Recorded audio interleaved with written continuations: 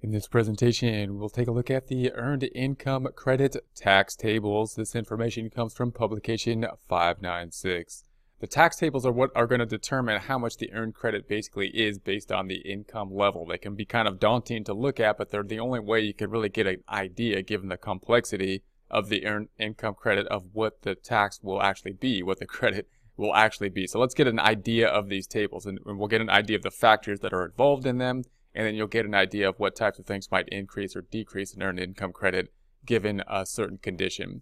So these are the 2018 earned income tax tables. Let's go through our columns. First column, if the amount you are looking up from the worksheet is, so the worksheet's going to have basically your modified income for the earned income credit calculation. If you're getting specific and having the specific calculation, you want to have that number. If you want to get an idea of what the range is for the earned income credit, then we're thinking of our AGI type number, our gross income type of number within these ranges, which is going to have a low limit and a high limit. And we, of course, are going to find our number, our income, and put it in, find the relevant range. And then we're going to go to this area in our table. And you can note this is a bit confusing because now it has two separate columns. One, let's start with this one, is married filing jointly.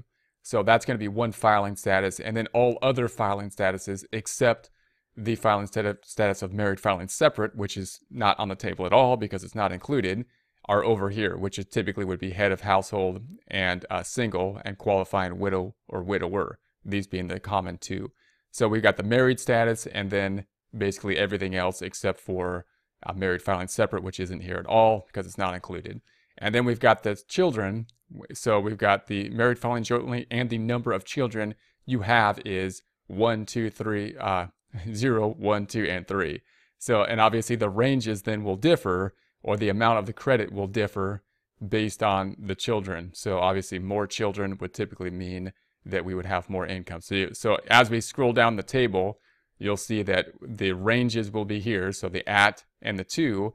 So if we had $1 of income, then we typically qualify for the earned income credit, but of course it's going to be very low no matter what column we're in. If we're single, $2, $9, $10.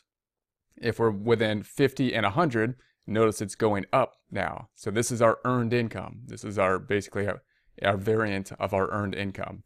And if our income is between 100 and 150, somewhere in here, then of course our credit is going up. As we can see, this is the single status. And if we go to the married status, you can see the numbers for the married status between 150 and 200. Obviously it's going up, and we can see this trend as we go down here. If we pick a number down here, if we have earned income between 800 and 850, notice our earned income credit, whether we have 0 children, 1 child, 2, or 3, is increasing as our income is going up. And note again, that's kind of funny because you'll know that the earned income is given basically to people that might have more need for the earned income, and so you would think it would go up as income goes down, as there's a decrease in income.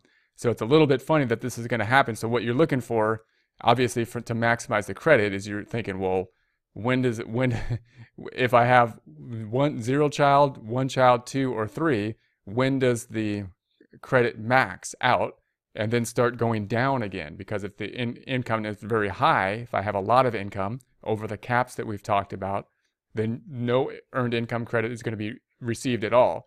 So if you have any kind of ability to think about how much earned income you have during the year, then your question, of course, would be, well, at one point in time would the earned income cap out and then go back down basically after that point in time?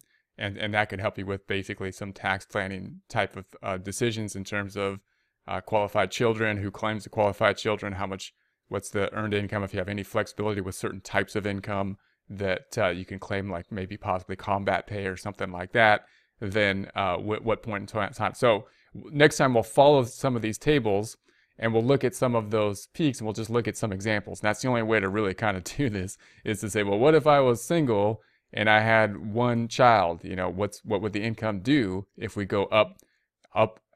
When would it max out, and when would it go back down, basically? And what if I had 2 children? What if 3 and we were single? Well, what if we were married with 1, 2, and 3? What type of income levels would get the higher credit, and when would the credit basically go down as earnings increase. So that's questions. We'll take a look at some examples of this and just observe the table and then put this into tax software and just see what the tax software says and see if it lines up with the table.